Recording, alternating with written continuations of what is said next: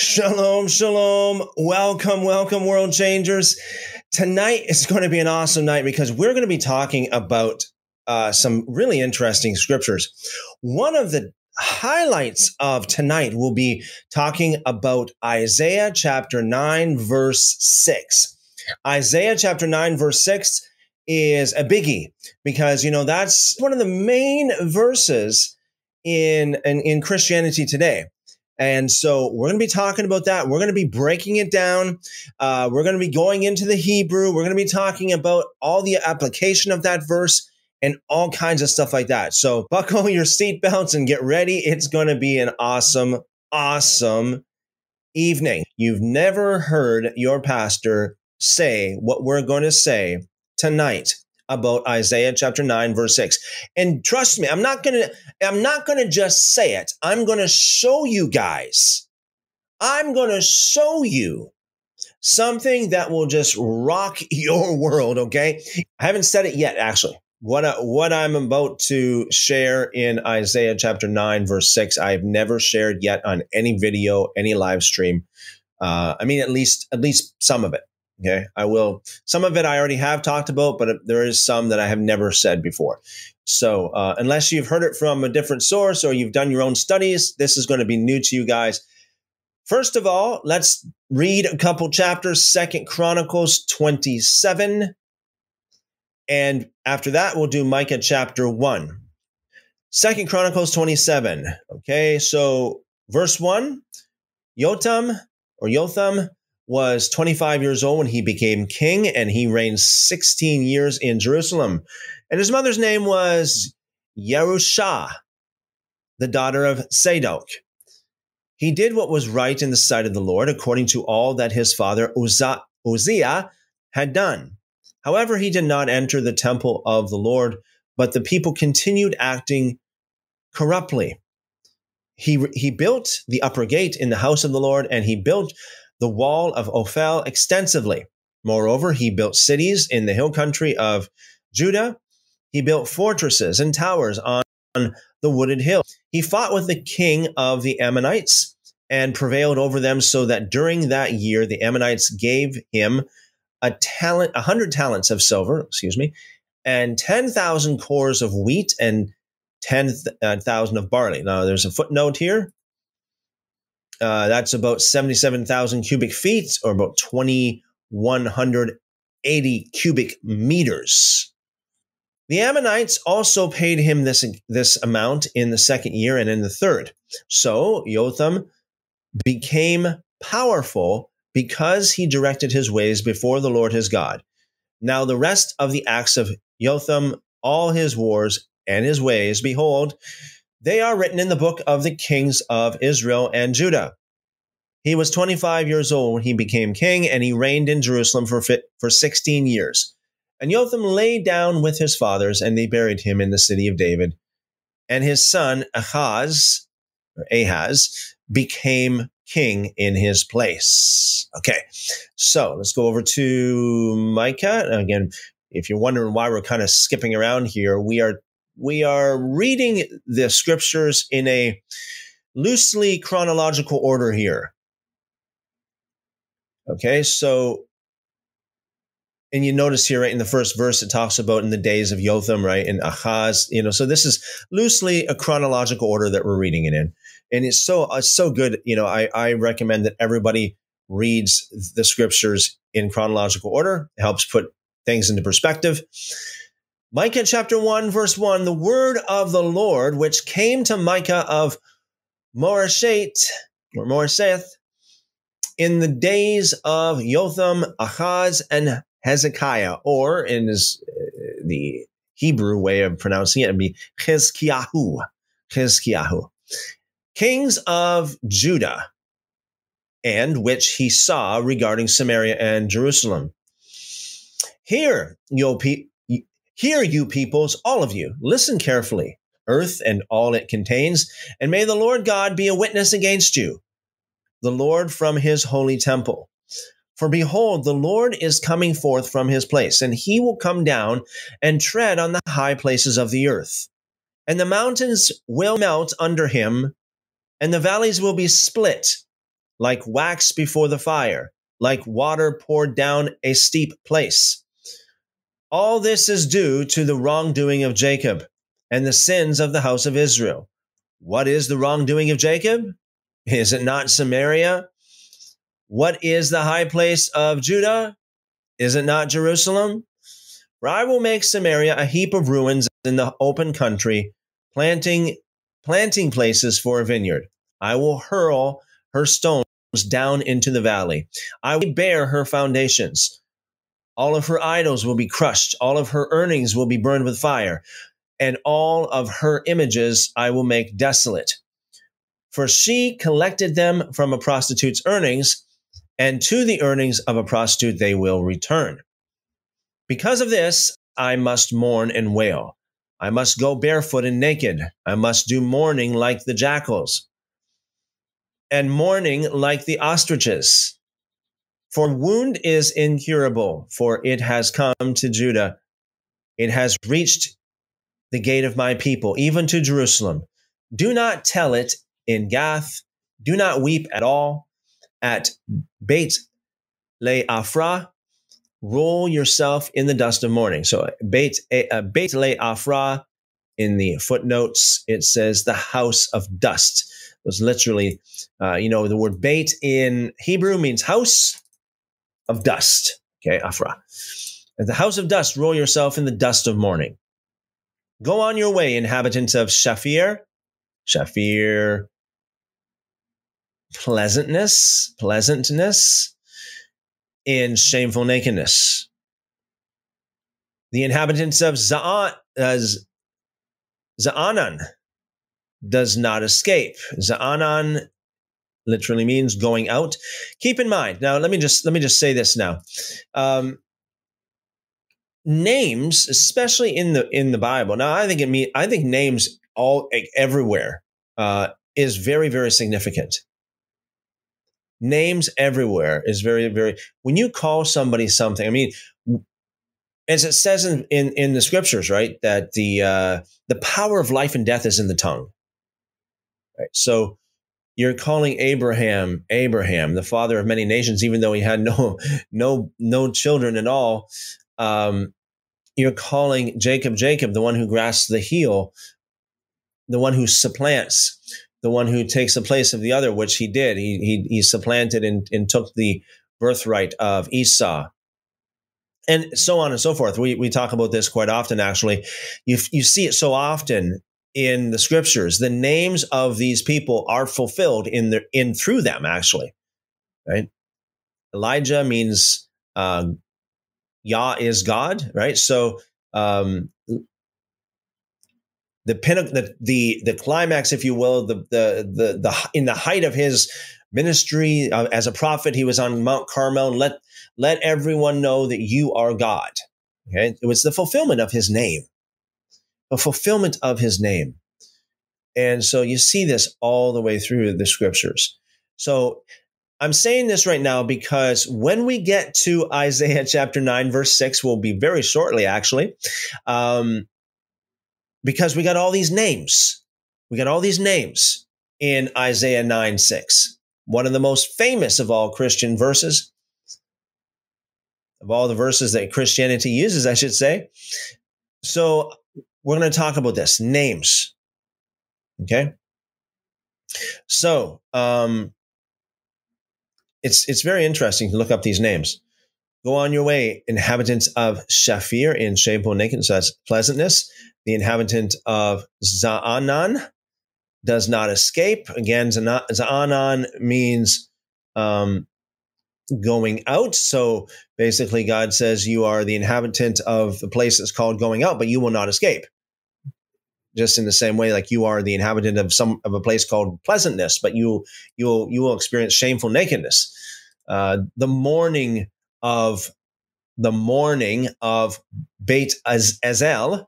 Beit Ezel means the house beside. Quote, he will take from you its support. Okay, its support, standing place. For the inhabitant of Maroth, In the Hebrew, bitterness, marot, or bitternesses. I suppose you can even say that in the plural. For the inhabitant of bitterness waits for something good, because a disaster has come down from the Lord to the gate of Jerusalem. Harness the chariot to the team of horses, you inhabitant of Lachish. She was the beginning of sin, to the daughter of Zion, because in you were found the rebellious acts of Israel. Therefore, you will give parting gifts in behalf of Moreshet Gath. The houses of Achzib will become a deception to the kings of Israel. Moreover, I will bring on you the one who takes possession, you inhabitant of Marashah. The glory of Israel will enter Adullam. Shave yourself bald. Yes, cut off your hair because of the children of your delight. Extend your baldness like the eagle, for they will go from you into exile. Okay, now, just a quick little interlude here. We have Tori. Tori says, shalom, shalom, Tori. Good to see you. All right, so here we are. We're going to get into Isaiah chapter 9. Now, again, for those of you who are listening, if you're new to this, if you're new to this live stream, welcome, welcome, welcome. Blessings multiplied to you. And I pray that God would expand your understanding, your knowledge of the scriptures and of his ways and of the kingdom. So let's read this again. This is Isaiah chapter 9, verse 6. And I'm going to break this down in a way that you've probably never, ever heard. So again, okay, buckle your seatbelts, get ready. Okay, so Isaiah chapter 9, verse 6. This is what we're going to read. I'm going to read the first few verses, but the very famous verse, for unto us a child is born, unto us a son is given, and the government shall be upon his shoulder, and his name shall be called Wonderful, Counselor, Mighty God, the Everlasting Father, the Prince of Peace. Okay, let's just read this. Let's just take it from verse 1, and when we get to verse 6, we'll break it down. Isaiah chapter 9, verse 1. Nevertheless, the dimness shall not be such as was in her vexation, when at the first he lightly afflicted the land of Zebulun and the land of Naphtali, and afterward did more grievously afflict her by the way of the sea, beyond Jordan, in Galilee of the nations. The people that walked in darkness have seen a great light. They that dwell in the land of the shadow of death, upon them hath the light shined. Thou hast multiplied the nation, and not increased the joy. They joy before thee, according to the joy in the harvest, and as men rejoice when they divide the spoil. For you have broken the yoke of his burden, and the staff of his shoulder, and the rod of his oppressor, as in the day of Midian. For every battle of the warrior is with confused noise, and garments rolled in blood, but this shall be with burning and fuel of fire. For unto us a child is born, unto us a son is given, and the government shall be upon his shoulder, and his name shall be called Wonderful, Counselor, the Mighty God, the Everlasting Father, the Prince of Peace. I'll read the next verse and then we'll do this. Of the increase of his government and peace there shall be no end upon the throne of David and upon his kingdom, to order it and to establish it with judgment and with justice from henceforth, even forever. The zeal of the Lord of hosts will perform this. Okay. Isaiah chapter 9, verse 6. Let's go into the Blue Letter Bible to pull out the interlinear. Okay. I'm gonna work from the traditional King James here, just for the sake of those who know it very well from King James. Okay, so Unto us a child is born, unto us a son is given, and the government shall be upon his shoulder, and his name shall be called Wonderful Counselor, the Mighty God, the Everlasting Father, Prince of Peace. Now, first of all, let's check this out in the different Bibles. Different Bible translations. Okay, we got Houston. We have a problem here. We got it. Let me see now. Let's do this now. I'm going to have to refresh the page for some reason. Okay, so for some reason tonight, we are having a little bit of technical difficulties. In the meantime, let's see if we can get Safaria on that. Safaria, for those of you who don't know, uses several different translations, one of which is the Jewish Publication Society. Very interesting translation. Right. And, I respect the JPS as well, because, it's from our wonderful brothers and sisters in the Jewish world. This is awesome. This is what I was just going to say. This is one of the things I was just going to point out. The government shall be upon his shoulder, and his name shall be called Wonderful Counselor, Mighty God, Everlasting Father, Prince of Peace. So it says, or is upon his shoulder, and his name, instead of shall be called, is called Wonderful Counselor, Mighty God, Everlasting Father, Prince of Peace. Now, this you might think, well, you might say to yourself, well, what's the significance of behind shall be called or shall be upon versus is upon? We'll get to that in just a moment. It does change things. So just skimming over here, NASB, and the government will rest on his shoulders. It says literally be on his shoulders. Okay. And that's part of what I'm about to show you guys. And again, in the NASB 5, the same thing, literally be, not will rest on his shoulders, but be upon his shoulders.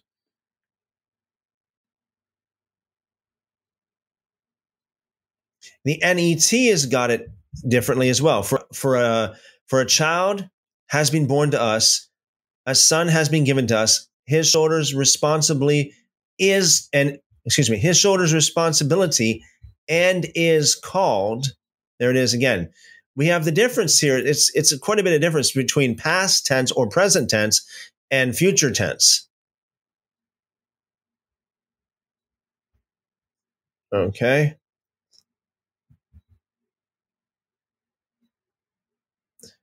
The Young's literal translation also has got it in the present tense. For unto us a child, for a child has been born to us, a son has been given to us, and princely power is on his shoulder, and he doth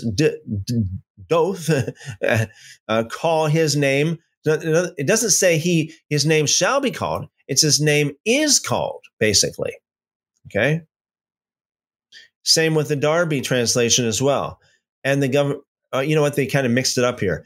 For unto us a child is born, unto us a son is given, and the government shall be. That's, again, that's in the future tense. It actually should not be. And his name is called. Okay. So that's in the present tense. Okay. So you see what what I'm showing you guys right now is that there is a difference between the translations of the tense that this is in. In the King James and in many of the other Bibles, it is in future tense. It shall be, the government shall be upon his shoulder and his name shall be called versus is called. Okay. Now that's significant because if you look into it, like some of these names or some of this Hebrew. Now we have Rabbi Adam over there. I'm pretty sure, Rabbi Adam, you might be able to confirm this. And same with, I'm not sure if Yitzhak is still there or not, but in the Hebrew, in this verse, when it says the government shall be, okay, this particular Hebrew word is not in future tense. It is in perfect tense. It has already happened, and it's there now, kind of thing. And it's a continuous thing. It's not in past tense. It's not in future tense. It's in perfect tense. Now, same with the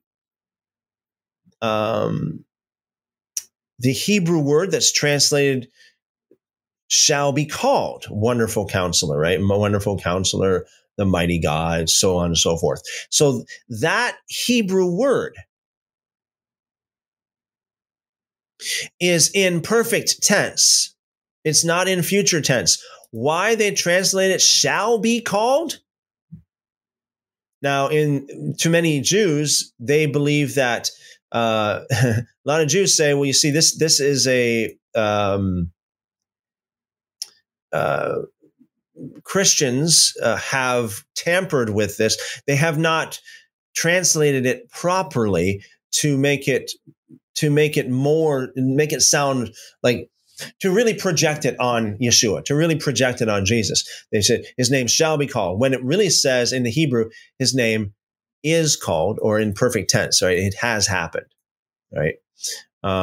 Same with shall be, the government shall be upon his shoulder.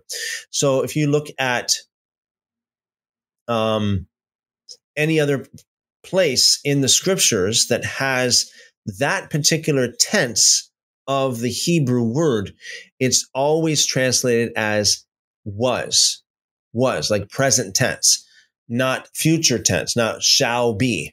Okay, so that's a huge thing. Now, just so you know, I'm not just making this up. I'll show you guys over there on YouTube. So the government shall be upon his shoulders. If you go to the actual reference here in the Hebrew, it says was, come to pass, came, has been, were happened, become, pertained. Okay, so you see how it is translated here. And especially if you look it up in the actual tense that is used in that particular verse, in Isaiah chapter 9, verse 6, not just the word itself in the Hebrew, but the actual Hebrew tense that's used for that, for that word, the Hebrew. Also, his name shall be called.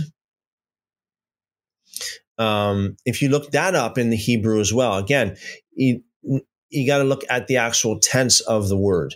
And you don't just look up the Strongs, but actually look up the tense of the word.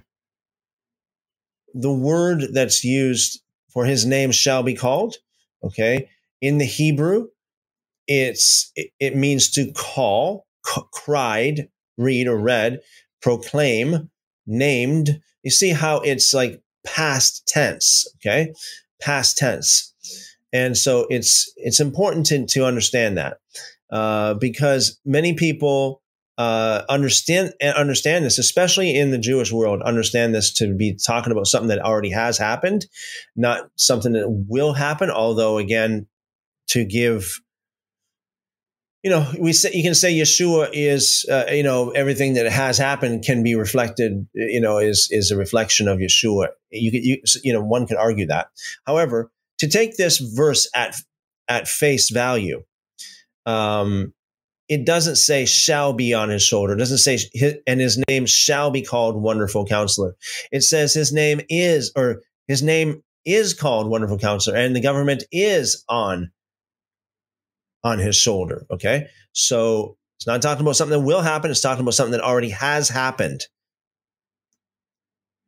It's important to know that because it's important to understand that the King James translators definitely did a little bit of trickery here. They did some things that they probably should not have done. Put it in past tense or put it in future tense, excuse me, as if that's what it says in the original text when it doesn't. Okay. Okay. So his name shall be called Wonderful Counselor, the Mighty God, the Everlasting Father, Prince of Peace. So, let's read that Isaiah chapter 9 in the Septuagint before I break it down even more. This is something that every single Christian out there, every believer should be aware of. Okay. Remember that in the Septuagint was used by the early Christian church more than the Hebrew. Okay. The Septuagint, that was the going thing. Okay. Like, just like how maybe 50 years ago, okay, the King James was like the Bible to go by, right? Except for some people probably, you know what I mean? Like in the past 400 years, approximately, the King James Bible was one of the most read and quoted and, spoken of all translations up until more recent years when we have these other newer translations come out. And in the same way, in the early centuries in the Christian church, the Septuagint was very much the same way. It was the going thing. It was the going translation in amongst the early church. Very important to understand that. So Isaiah chapter 9, verse 6. Now, this is the Brenton translation of the Septuagint. It says, For a child is born to us, and a son is given to us, whose government is upon his shoulder. So they got that right. Okay. And his name is called. So they got that right. See that? The messenger of great counsel. Oh, see how different that is? As opposed to Wonderful Counselor, the Mighty God, messenger of great counsel, for I will bring peace upon the princes and health to him. Period. See how different that is from the Masoretic text. There's no doubt. It's no wonder that a lot of the Jewish people are very, very upset with the Christian world for doing what they did to their text, their Hebrew text, in how they have,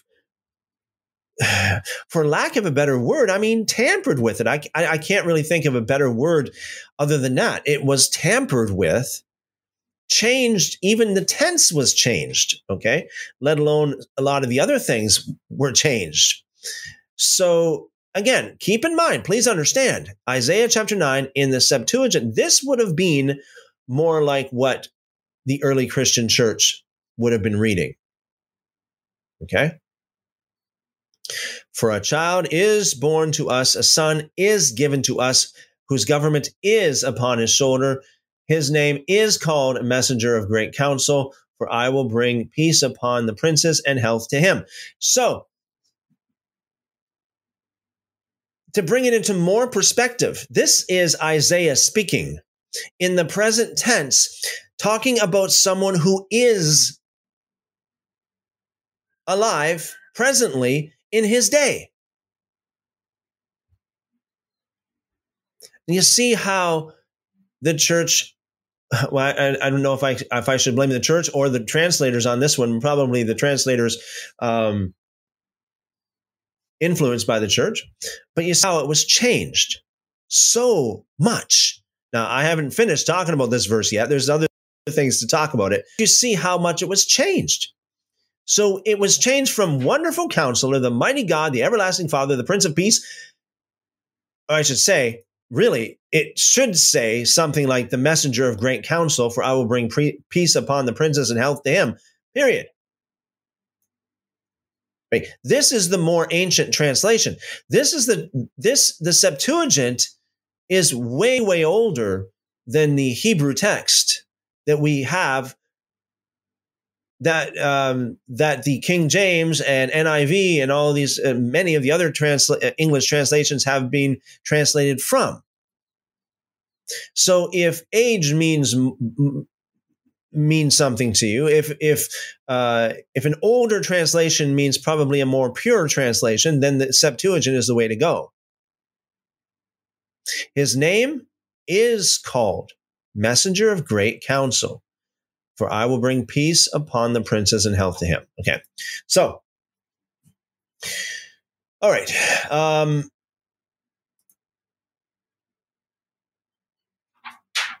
Here's another thing. Mighty God. Okay, so in the Hebrew, we have the mighty God. The word mighty would have been great. No, excuse me. In the this thing is giving me troubles again.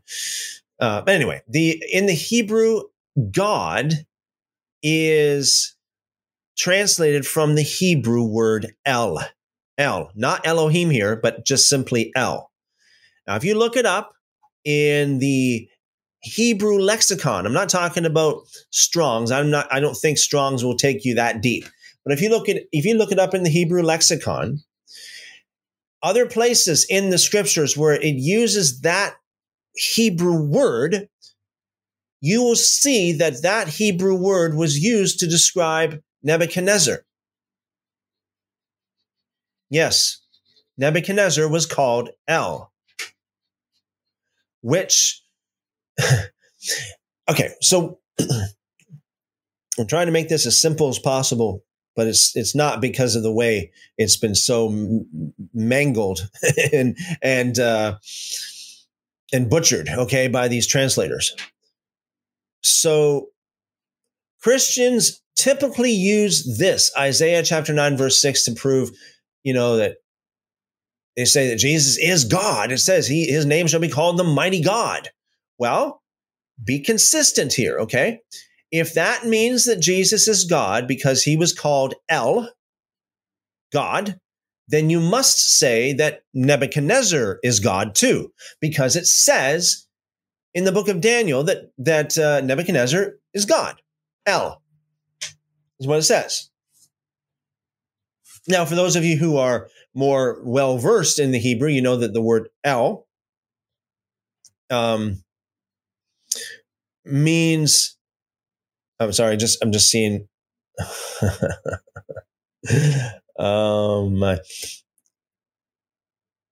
we got Rabbi Adam over on TikTok. I'm not sure. I don't think Adam is still with us. If you are, Adam, let me know. But he put here Isaiah chapter 9, verse 5 in my Bible, which is a Hebrew Bible. That should be, everybody should know that as well. If you're talking to anybody with a Hebrew Bible or a Jewish Bible, it is Isaiah chapter 9, verse 5. So what happened was in Christian Bibles, they have split up, I think it's verse 1. They split up verse 1 into two verses. So therefore, it pushed all the rest of the verses down one notch, basically. So what is Isaiah chapter 9, verse 5 in the Hebrew Bibles is actually Isaiah chapter 9, verse 6 in the Christian Bibles. Okay. And Rabbi Adam says, but it doesn't say wonderful counselor in the Hebrew. Thank you, Rabbi Adam, although I think you're probably gone by now, but thank you. And that's exactly what we're getting at. It doesn't say wonderful counselor in the Hebrew. And one could even argue it doesn't say mighty God in the Hebrew either. If it does, then you should use the same, again, being consistent here. We got to be consistent. So, okay, I got this thing running here again. I got to work with this machine here. It's getting kind of disobedient to me. Okay, so this is the interlinear breakdown of the text. Okay, so wonderful counselor, the mighty God, El, right? El. Okay, so again, if you look it up you look up the Hebrew, and I hope it's going to be good this time. Please go on over to the Hebrew there. You will see. I'm not sure why it is like this. Oh, here we are. Okay. And you go skip the Strong's. Sometimes Strong's is good. Sometimes it's not all that great. But you go down here to Jusinius's Hebrew Chaldee lexicon. Okay, it says that the word El means strong, mighty, a mighty one, or just simply a hero. Okay? Now, keep in mind it's translated God in Isaiah 9:6. In the singular, that is El instead of Elohim, Ezekiel 31:11, the mighty one of the nations used of Nebuchadnezzar. I'm sorry, I said it was Daniel, but it was Ezekiel chapter 31, verse 11 that calls Nebuchadnezzar the mighty one of the nations, the El of the nations. So, if this thing can be a little bit good with us here, let's try to go on over there. Blue Letter Bible, okay, and we'll go to Ezekiel chapter 31, verse 11. Oh, it is. Okay. So, I have therefore delivered him into the hand of the mighty one of the heathen. He shall surely deal with him. I have driven him out for his wickedness. So, the mighty one of the heathen, as it says in the lexicon, that's referring to Nebuchadnezzar. Okay. In the interlinear, it is a variation, is the El, okay, the mighty one of the heathen, okay. So it's just it's a little bit, yeah. It is the Hebrew word El, just a little bit of a variation there. However, as we have seen, that it says here that this same word El is what is used here in Ezekiel chapter 31, verse 11, the mighty one of the heathens, or of the nations, used of Nebuchadnezzar. So it mentions the Septuagint as well. Let's just go quickly run out over to the Septuagint to see what we have over there for Ezekiel 31, verse 11. Therefore, I delivered him into the hands of the prince of the nations, and he wrought his destruction. So this word prince would be the word that's translated from El. Okay. So again, to be consistent, we should be consistent here. The word that's translated God, as in mighty God, is El, which means prince or hero, mighty one. It can be even used of someone like Nebuchadnezzar. Okay. Everlasting Father, Prince of Peace. So finally, I do want to, you know what, let me just go on over to, before I give the final point here, let's just go on over to Sepharia, Isaiah chapter 9. Again, it's kind of slow here. Isaiah chapter 9. Now, it should be verse 5 here, because this is a Hebrew. It's from the Hebrew. It's a Jewish Bible, so it should be on verse 5. Again, we're going a little bit slow here. I'm not sure what the problem is, but let me see what we got here in the comments.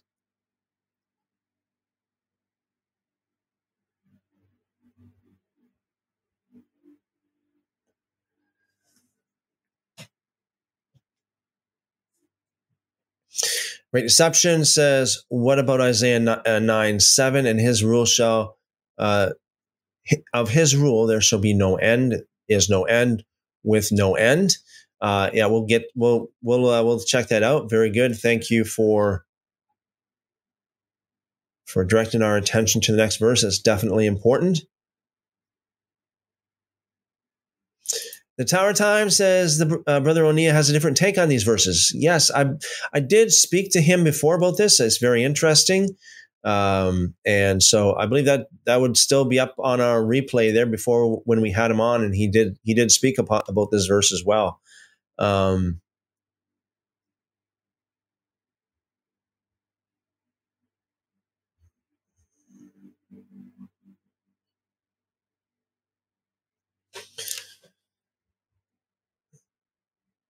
Yeah. So, all right. So now we got this up. Finally, this is in Sepharia. This is verse 5, by the way. For a child has been born to us, a son has been given to us, and authority has settled on his shoulders. He has been named the mighty God of planning grace. That's different, isn't it? As in 25, verse 1. Okay, so Isaiah 25, verse 1. The eternal Father, a peaceable ruler, in token of abundant authority and of peace without limit upon David's throne and kingdom, that it may be firmly established in justice and in equity now and forevermore. The zeal of the Lord of hosts shall bring this to pass. Okay, so very interesting. Let's just quickly take a look at something like Rashi.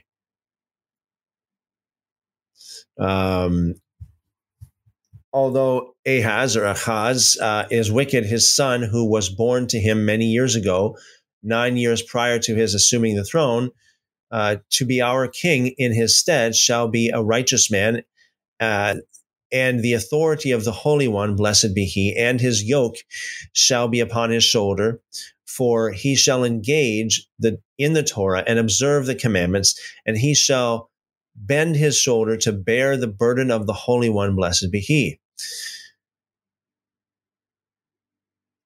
The Holy One, blessed be he, who gives wondrous counsel, is a mighty God and an everlasting Father, called Hezekiah's name, the Prince of Peace, since peace and truth will be in his days. So this is the next point I was going to make, is that it is commonly believed within the Hebrew/Jewish world that this is talking about Hezekiah. Okay, I'll just quickly go through this. All this has come to pass through the merit of the child that is born unto us.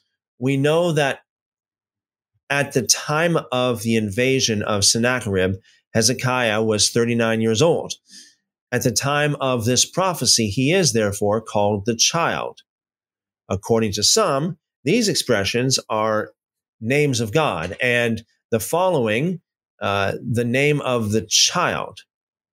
I think that all these words are names of the child. He is called Wonder or Wonderful because God did wonders in his days. Counseling, this is distinctly said of Hezekiah in see 2 Chronicles 30, verse 2.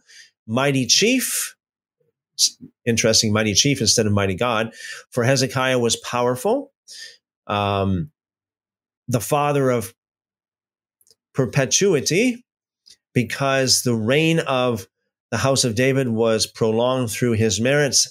And here, the same meaning as in chapter 58, verse 15, Prince of Peace, because peace was established in his days. Compare with 2 Chronicles 32, 22. So, very, very interesting. So, typically speaking, now I think it's very important for Christians to see every point of view. Okay. So typically speaking, the Jews strongly believe this to be speaking about Hezekiah. And you would say, well, why would Hezekiah be called the mighty God? Now, given that is the correct interpretation, or the manuscripts haven't been altered, considering the, vast difference that we have in the Septuagint, which is much older. You notice how many of these names speak of God. I said that before. Isaiah itself has the name of God in it. Yeshayahu is his Hebrew name, which means, Yahu, God is our salvation. God is my salvation is what it means. Hezekiah means, or Chizkiyahu means the mighty God. Okay, that name means the mighty God or the mighty Lord. Okay, that's what that word means, or that name means. So, I mean, let's have an open mind here, and let's be consistent with this. If this is talking about Yeshua, as most modern Christians would tell you, that, this is the mighty God, the everlasting Father, even though really, who called Jesus Father in the Bible?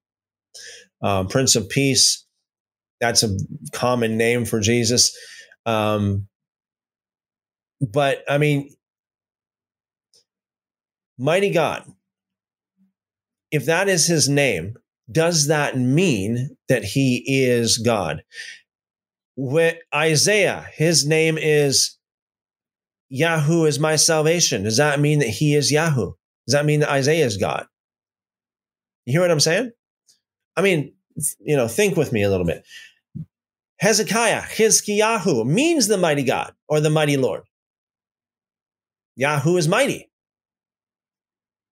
The mighty Yahoo. That's what it means. And so that's why most Jewish people, if not all of them, look at this. Now, if Rabbi Adam was still with us, I'd be asking him about that. But that's why they say that is not, that's talking about Hezekiah. By the way, Rabbi Adam is a Messianic rabbi.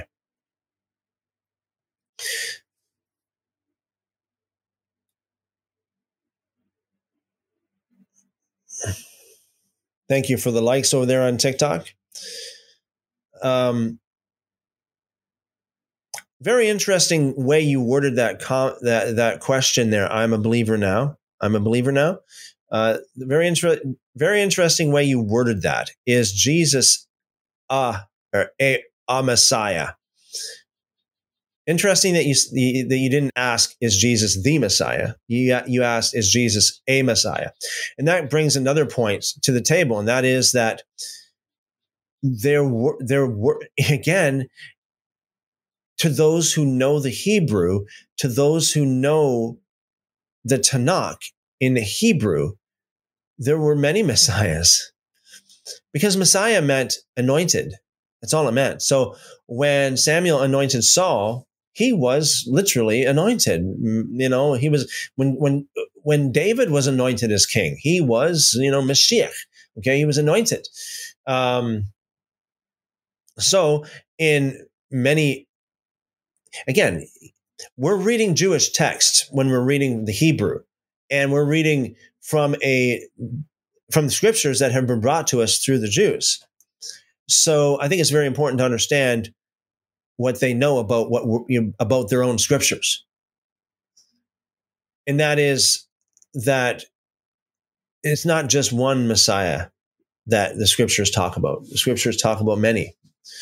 So yes, I believe Jesus as being anointed for sure. Absolutely. I do. To answer your question, I'm a believer now. Let me see what we have here in the comments before I go on. I will get to Isaiah chapter 9, verse 7 there.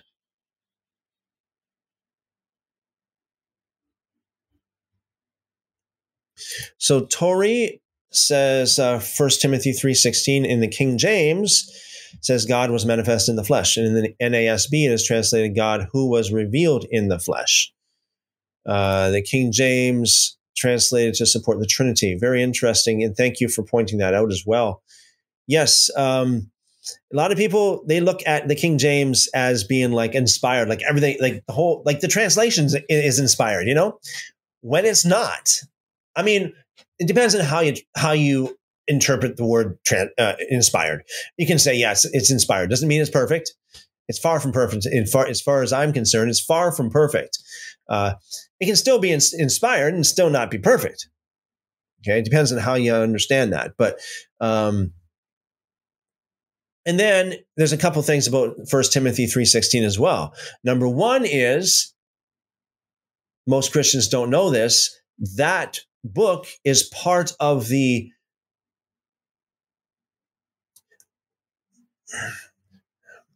trying to find the right word here. It's part of the 6 books of quote unquote Paul that many scholars and paleographers believe was not even written by Paul. It was forged. Okay. So we got to take that into consideration as well. Also, what does it mean to be manifest in the flesh? Or what does it mean to be revealed in the flesh? I can remember hearing a Jewish rabbi saying that it's really everybody's responsibility to manifest God in the flesh. In other words, to be a reflection of the Holy One, to be a reflection of God, to let God shine through you, to let God be revealed in you. Okay. So there's a lot to talk about when it comes to all this kind of stuff. Very good. Great deception. I mean, I didn't think about that. I didn't think about talking about that right in this live stream, but yeah, many will come in my name saying I am anointed. Yes, Christ, and will deceive many. Oh, wow. That is amazing. It's an amazing revelation there because, a lot of people have come and they come saying I'm anointed. Yes, absolutely. Yeah. So, and again, thanks for the likes over there on TikTok and on YouTube. I can't really see the likes on YouTube for some reason. I'm sorry, but if you like it, make sure you let the system know. So I think it's important to sit down and talk about these important verses, and if you notice, see, a lot of people get me wrong. They understand me wrong. When I say the things that I've been saying in the past half an hour or so here, what I'm doing is I'm just putting a puzzle, like a jigsaw puzzle pieces on the table in front of us and just saying, okay, let's work this through. Let's work this out. We got pieces here that we need to solve this puzzle.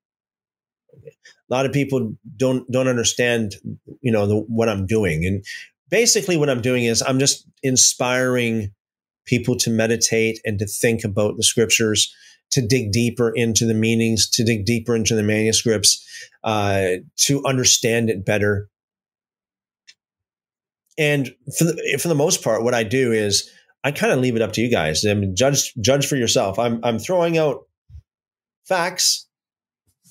I'm throwing out pieces of information, evidence here, evidence there. And I'm just kind of like, hey, you guys be the judge. You guys be the judge. It's very, very important. You're not going to hear this in church. At least I've never heard this in church. In all the years I used to go to church, I never heard any of this stuff in church. So let's go to the next verse. Well, since we got Safari open right now, let's do that in Safari first. In the token of abundant authority and of peace without limit upon David's throne and kingdom, that it may be firmly established in justice and in equity, now and forevermore. The zeal of the Lord of hosts shall bring this to pass. Okay, very interesting. So let's just see what some of these commentators have to say about it. To whom will he call this name? To the king who increases the authority of the Holy One. Of the Holy One, blessed be he upon himself to fear him. Authority, an expression of government. This is to refute those who disagree with us, the Christians they got here, that it is possible to say that Prince of Peace too is one of the names of the Holy One, blessed be he, and this calling of a name is not actually a name, but an expression, variation of for the purpose of greatness and authority. Compare Ruth chapter 4, verse 11, and be famous in Bethlehem. Also 2 Samuel 7:9 and 1 Chronicles 17:8, quote, and I shall make for you, a name, unquote. Here too, scripture means, and he gave him a name and authority. And for peace, which is given to him, there will be no end. For he had peace on all his sides, and this end is not an expression of an end to eternity, but there will be no boundaries. On the throne of the kingdom of David shall this peace be justice and righteousness that Hezekiah performed. For peace, in Hebrew, this vav is to rectify the word. Thus he, Hezekiah, increased the authority upon his shoulder, and what reward will he, God, pay him? Behold, his peace shall have no end or any limit. From now into eternity, the eternity of Hezekiah, all his days. And so we find that Hannah said concerning Samuel, 1 Samuel 1:22, quote, and abide there forever, unquote. And in order to refute those who disagree, i.e., the Christians who claim that this Prince of Peace is their deity, we can refute them by asking, what is the meaning of from now? Is it not so that the quote-unquote deity did not come until after 500 years and more? The zeal of the Lord of hosts. Who was zealous for Zion concerning what Aram and Pekah planned about it? Shall accomplish this. But Ahaz does not deserve it. Moreover, the merit of the patriarchs has terminated. Addendum. And our rabbis said, the Holy One, blessed be he, wished to make Hezekiah the Messiah, and Sennacherib, Gog and Magog. Said the ministering of angels before the Holy One, blessed be he, should the one who stripped the doors of the temple and sent them to the king of Assyria be made Messiah? Immediately Scripture closed it up. Very, very interesting, isn't it? Okay, so going back to the Septuagint, so this is verse 7. I know at the top it says Ezekiel 9, but it's not. It's Isaiah chapter 9, actually. Verse 7, his government shall be great, and his peace, and of his peace there is no end. It shall be upon the throne of David and upon his kingdom, to establish it and support it with judgment and with righteousness from henceforth and forever. The seal of the Lord of hosts shall perform this. Going back to Blue Letter Bible, check out some of the Bible. Excuse me, I did the wrong verse there. Verse 7, some of the Bible translations. So of the King James says, of the increase of his government and peace there shall be no end, upon the throne of David and upon his kingdom, to order it and to establish it with just judgment and with justice from henceforth even forever. The zeal of the Lord of hosts will perform this. Pretty much the same in the New King James.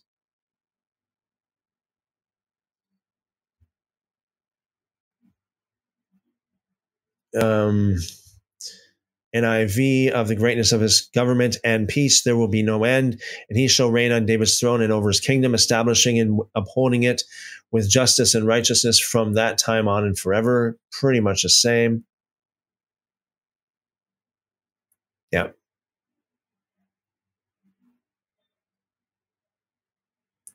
This is a little bit different in the CSB. Okay, so it says the dominion will be vast, and its prosperity will never end. He will reign on the throne of David and over his kingdom, to establish and sustain it with justice and righteousness from now on and forever. The zeal of the Lord of armies will accomplish this. NASB, there will be no end to the increase of his government or of peace on the throne of David and over his kingdom. In the footnotes, over David's kingdom, to establish it and to uphold it with justice and righteousness from then on and forevermore. The zeal of the Lord of armies will accomplish this. I'll just read two more. I'll read the NET and the Young's Literal. Young's Literal is always pretty good.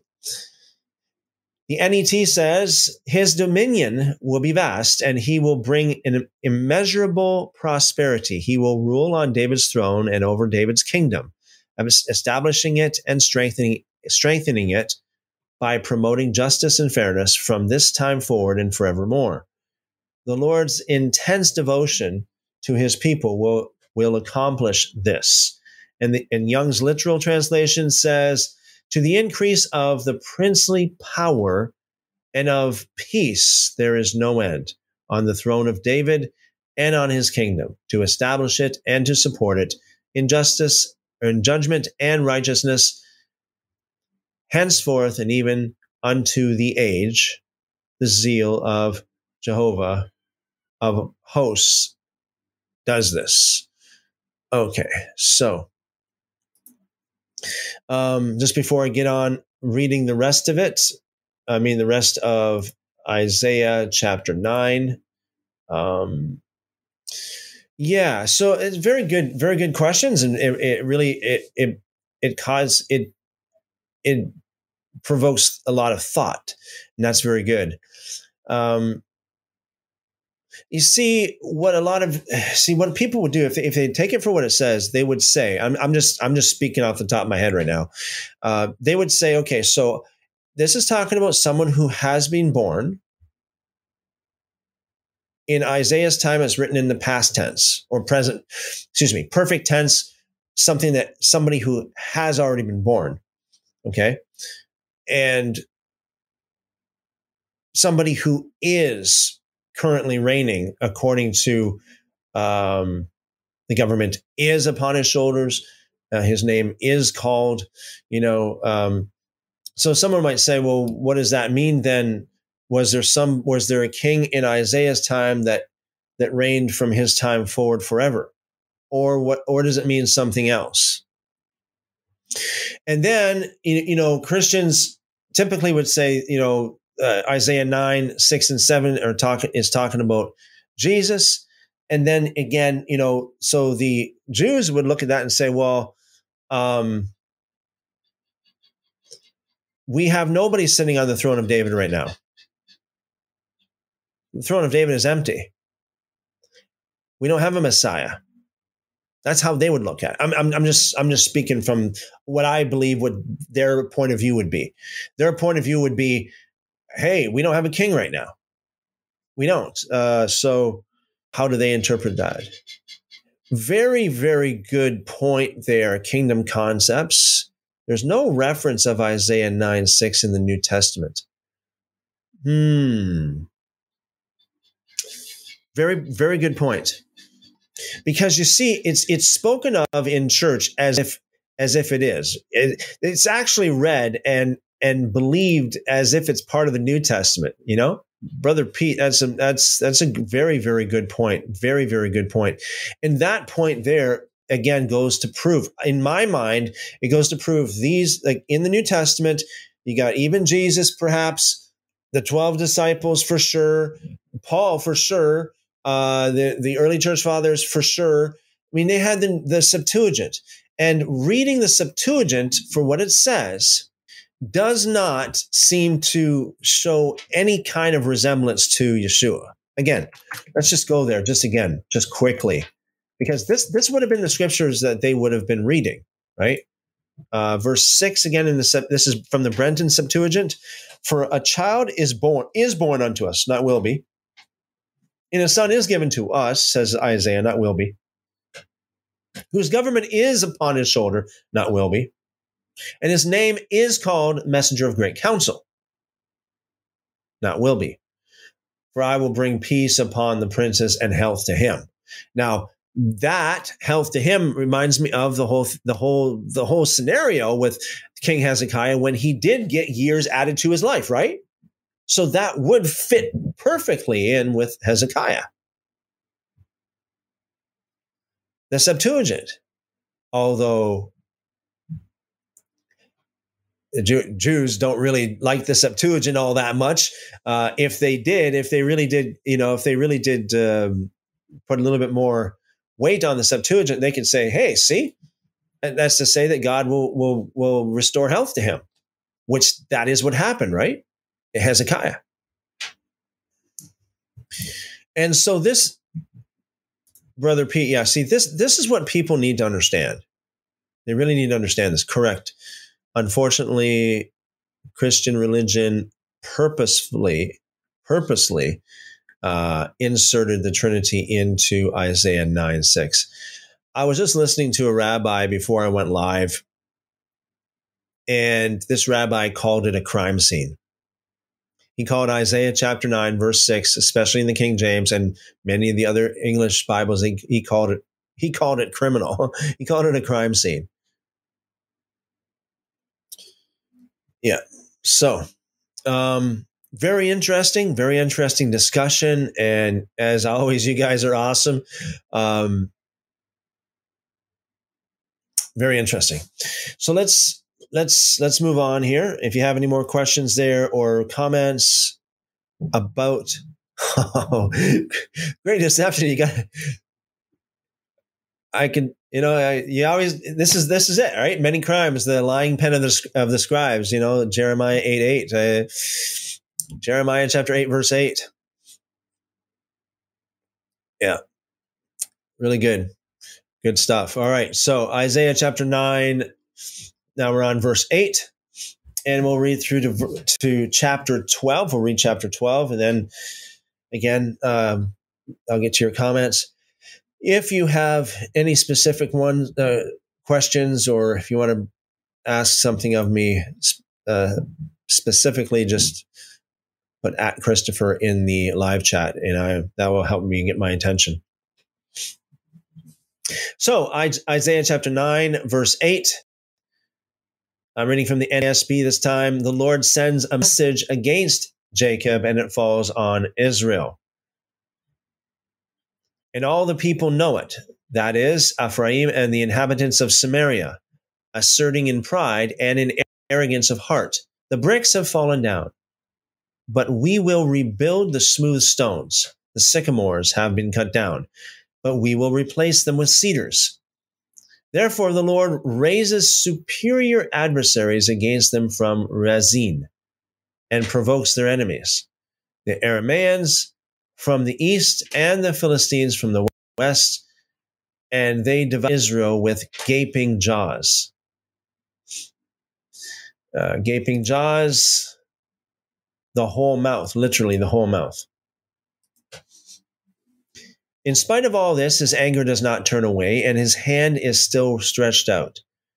Yet the people do not turn back to him who struck them, nor do they seek the Lord of armies. So the Lord cuts off head and tail from Israel, both palm branch and bulrush, in a single day. The head is the elder and esteemed man, and the prophet who teaches falsehood is the tail, and the prophet who teaches falsehood is the tail. Interesting. The elder is the head, and the prophet who teaches falsehood is the tail. For those who guide this people are leading them astray, and those who are guided by them are confused. Therefore, the Lord does not rejoice over their young men, nor does he have compassion on their orphans or their widows. For every one of them is godless and an evildoer, and every mouth is speaking foolishness. In spite of all this, his anger does not turn away, and his hand is still stretched out. For wickedness burns like a fire. It consumes briars and thorns. It also sets the thickets of the forest aflame, and they roll upward in a column of smoke. But the wrath of the Lord of armies, by the wrath of the Lord of armies, the land is burned, and the people are like fuel for the fire. No one spares his brother. They devour what is on the right hand, but are still hungry. and they eat what is on the left hand, but they are not satisfied. Each of them eats the flesh of his own arm. Manasseh devours Ephraim, and Ephraim Manasseh. And together they are against Judah. In spite of all this, his anger does not turn away, and his hand is still stretched out. Isaiah chapter 10. Woe to those who enact unjust statutes, and to those who constantly record harmful decisions, so as to deprive the needy of justice and rob the poor among my people of their rights, so that widows may be their spoil, and that they may plunder the orphans. Now, what will you do in the day of punishment and in the day of devastation, which will come from afar? To whom will you flee for help? And where will you leave your wealth? Nothing remains but to crouch among the captives or fall among those killed. In spite of all this, his anger does not turn away, and his hand is still stretched out. Woe to Assyria, the rod of my anger, and the staff in whose hands is my indignation. I send it against a godless nation, and commission it against the people of my fury, to capture spoils and to seize plunder, and to trample them down like mud in the streets.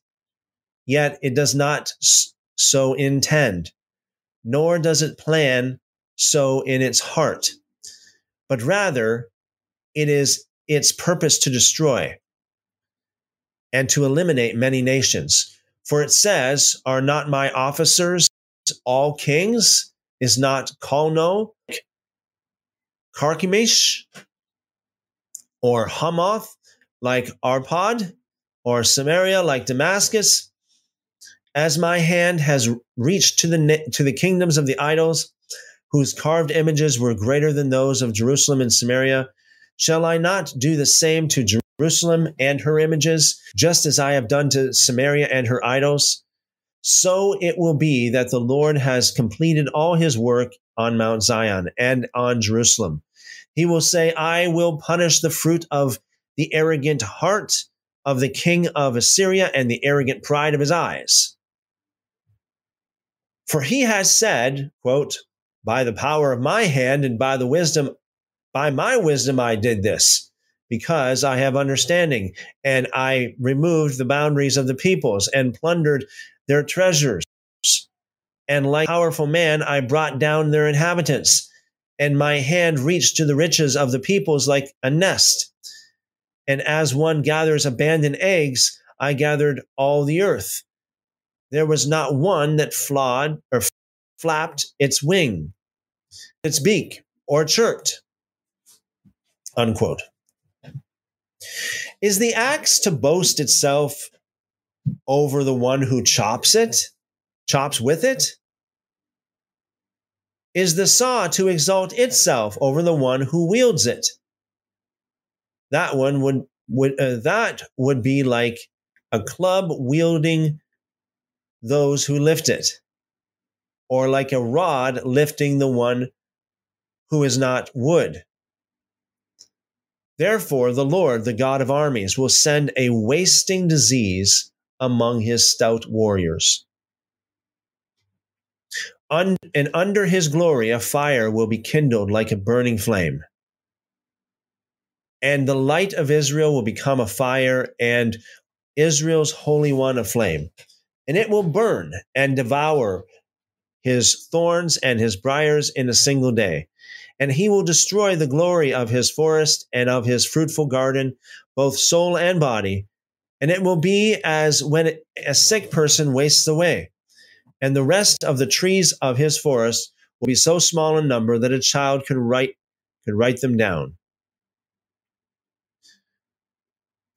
Now on that day, the remnant of Israel and those of the house of Jacob who have escaped will no longer rely on the one who struck them, but will truly rely on the Lord, the Holy One of Israel.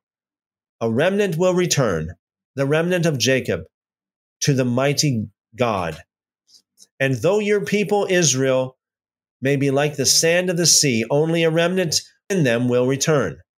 A destruction is determined, overflowing with righteousness.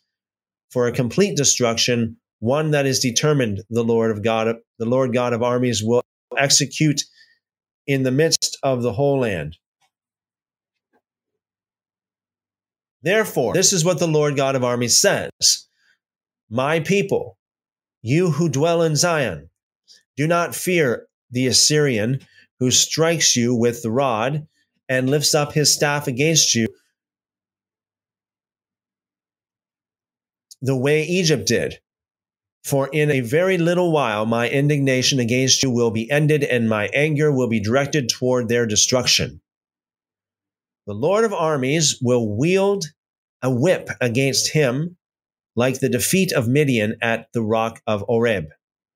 And his staff will be over the sea, and he will lift it up the way he did in Egypt. So it will be on that day that his burden will be removed from your shoulders and his yoke from your neck, and the yoke will be broken because of fatness. Now, in the King James, I believe it says because of the anointing here, anointing of fatness. Verse 28, he has come against Aites. He has passed through Migron. At Michmash, he deposited his baggage. They have gone through the pass, saying, Geba will be our encampment for the night. Ramah is terrified, and Gibeah of Saul has fled. Cry aloud with your voice, daughter of Galim.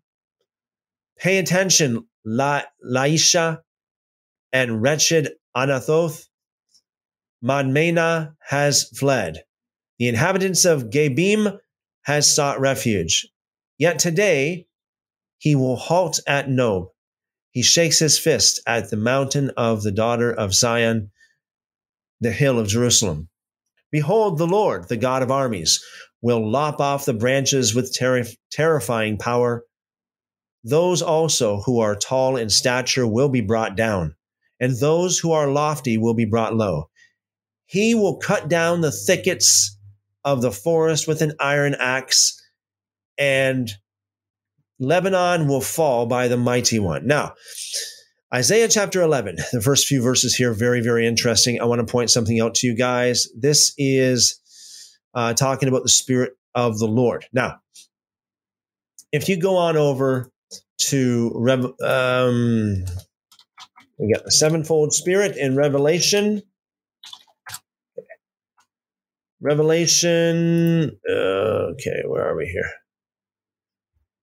So in Revelation, as you see, there's several different areas where it talks. So in the footnotes,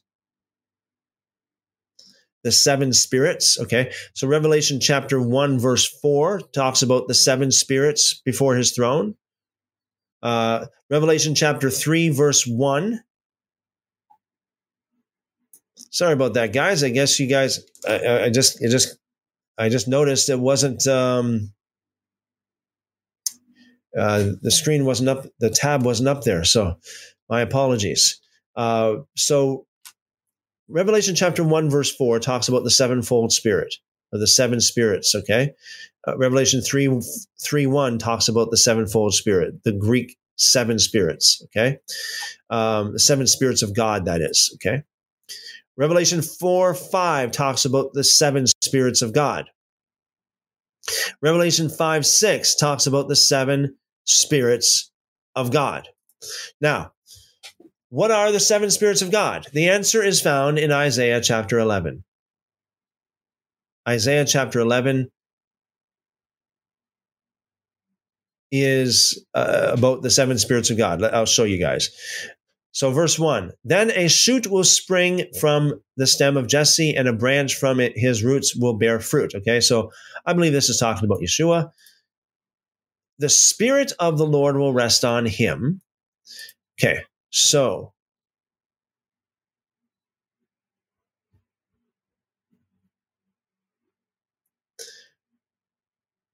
the Spirit of the Lord, number one. The Spirit of the Spirit of wisdom, number 2. The Spirit of understanding, number 3. The Spirit of counsel, number 4. The spirit of strength, number 5. The spirit of knowledge, number 6. And the spirit of the fear of the Lord, number 7. I believe this is an enumeration of the 7 spirits of God right here.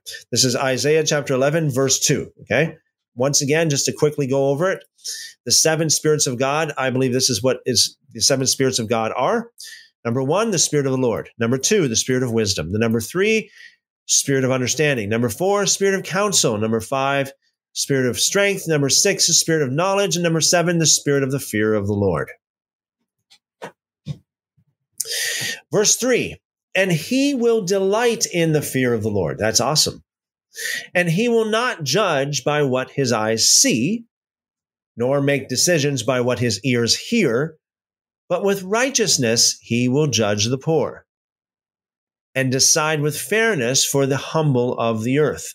And he will strike the earth with the rod of his mouth, and with the breath of his lips he will slay the wicked. Also, righteousness will be the belt around his hips, and faithfulness the belt around his waist. And the wolf will dwell with the lamb, and the leopard will lie down with the young goat, and the calf and the young lion and the fatted steer will be together, and a little boy will lead them. Isn't that beautiful? Isn't that beautiful?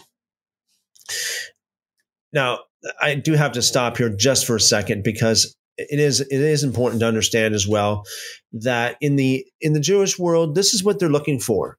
When this happens, they believe they're in the Messianic age. They believe that Messiah has come. Okay, this is what they're looking for. Okay, they're looking for an age of how do they put it? A utopia. They're looking for the utopian age. Okay. And so this is why, one of the reasons why they do not believe that the Messiah has come, because they don't see any rest. I mean, they don't see what they believe that they should be seeing according to the scriptures when the Messiah comes. Isaiah chapter 2 talks about when the Messiah comes, he will rule and reign from Jerusalem using the Torah. Micah chapter 4 also talks about that as well. And this as well, this particular passage here.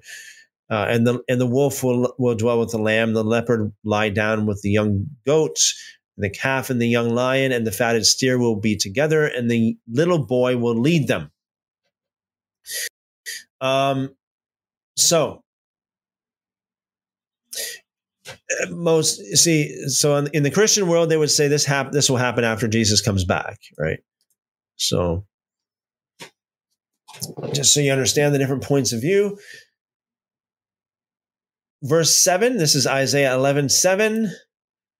Also the cow and the bear will graze, their young will lie down together, and the lion will eat straw like the ox. Something like and let me just say as well, some people believe that this is not literal. This is all figurative. This is all symbolic, okay? Because you see, like, lion eating straw like an ox. I mean, wouldn't that entail a complete remake of the lion's anatomy? Okay, if it was literal. If this was literal, would that not entail a complete recreation of the lion's anatomy? Verse 8, the nursing child will play by the hole of the cobra, and the weaned child will put his hand on the viper's den. They will not hurt or destroy in all my holy mountain. It's interesting how it talks about in my holy mountain, which implies it doesn't mean everywhere. It implies that it doesn't mean everywhere. It's talking about just in one place here.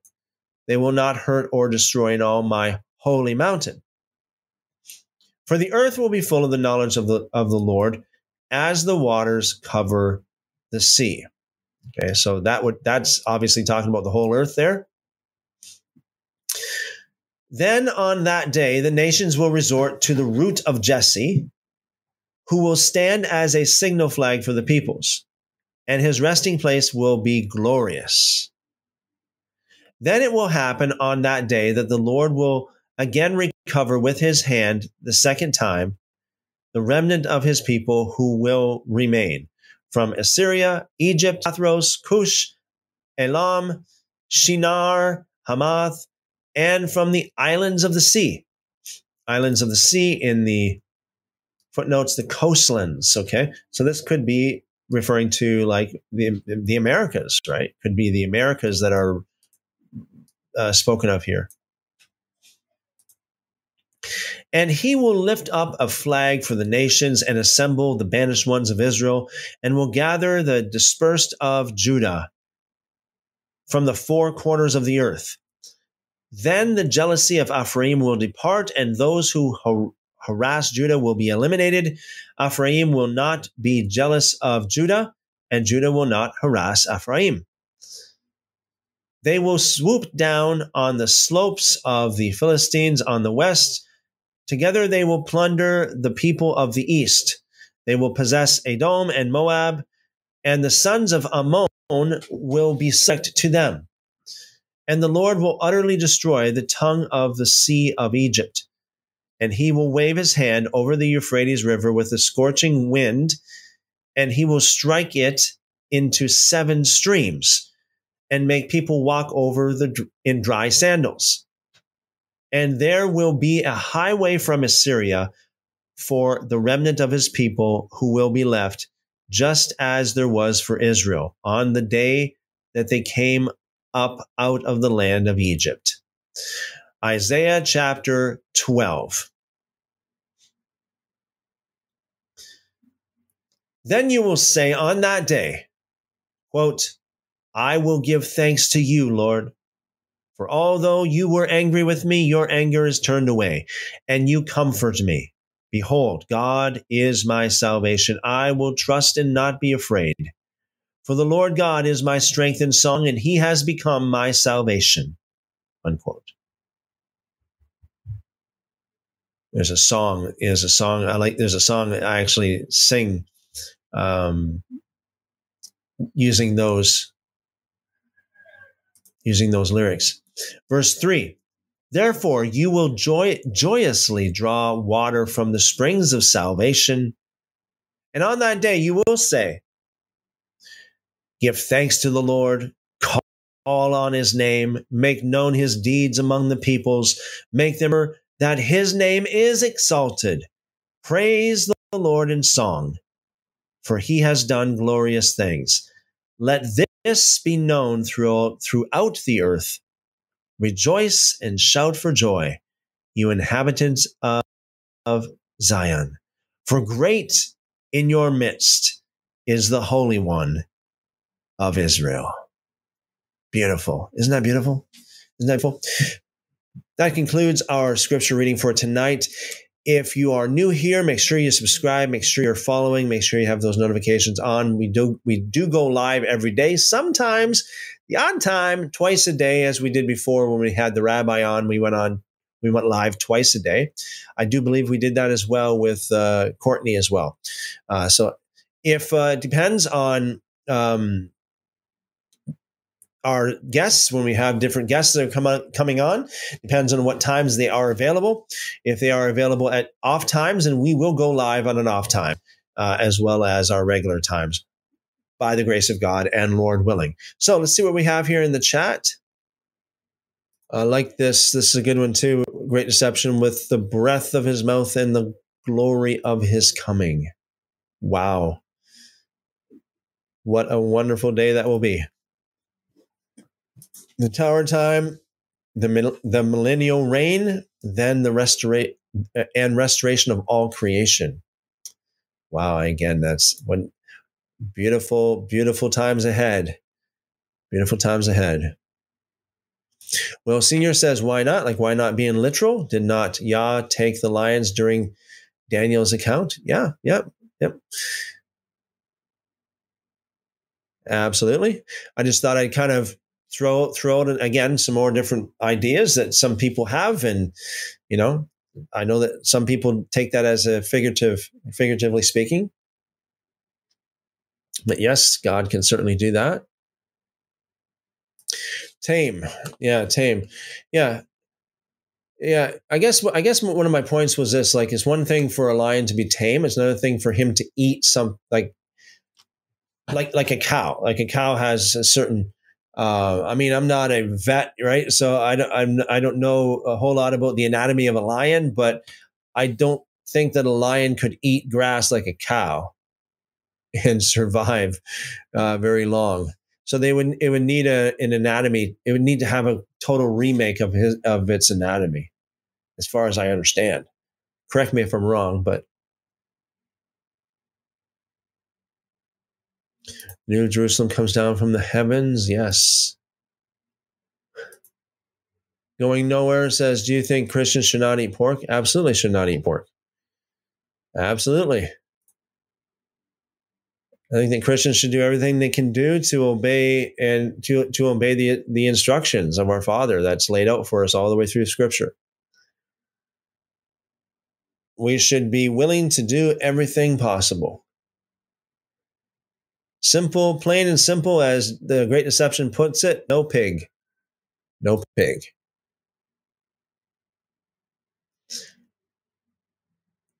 Okay, so yes, so this actually concludes our the first day of the week, right? Sunday, our Sunday reading of the Scriptures and our fellowship here. As always, you guys are awesome. I appreciate every one of you. You guys are just, as I always say, you guys are world changers. I appreciate each one of you. You guys are awesome. So I appreciate your fellowship. I appreciate your comments and your questions. So tomorrow, Lord willing, we will be back, same time, same place. Again, if you're new, we do this every single day by the grace of God, Sunday through Friday, 6 days a week, 7 p.m. Eastern. That's 7 p.m. New York time. And on Saturdays, we go live 2 p.m. Eastern. So that'd be 2 p.m. New York time. So just so you guys know, if you're new, again, welcome, and hopefully see you again tomorrow evening. That's tomorrow at 7 p.m. Eastern. We'll continue where we left off, reading the Scriptures chronologically. The Tower Time says, thank you, Yahweh, for you and your faithful, thank Yahweh for you and your faithful fellowship and you continually feeding the sheep, Brother Christopher. Well, thank you, the Tower Time. I appreciate you. Blessings multiplied upon you. The Great Deception says, thank you, brother. Much love and blessings to you all, and multiplied back to you as well. Tower Time says, y'all stay blessed. You too, brother. Going Nowhere says, hope you have a good night, Chris. Thank you very much. I hope you have a better night. Tammy says, Christopher, you have no idea how amazing it is that you are exposing the lies and revealing truth. I've been on the same path. It's not an easy one. Wow. Thank you very much, Tammy. I appreciate you. And I appreciate your kind and encouraging comment. Thank you. Going Nowhere says, I hope everyone else has a good night also. Thank you very much. Going Nowhere. One John says, thank you for breaking that down. I always wondered about Isaiah. Thank you again, One John. Blessings to you, brother. All right, guys. So see you tomorrow. Blessings multiplied, you guys. And as always, I'll end with the blessing, as I always pray it, that the Lord bless you. I pray every one of you, everyone that's listening on every platform that we're doing this. I pray the Lord bless you and keep you and make his face to shine upon you, lift up his countenance upon you, and give you wonderful, wonderful shalom. Amen. Amen. See you tomorrow.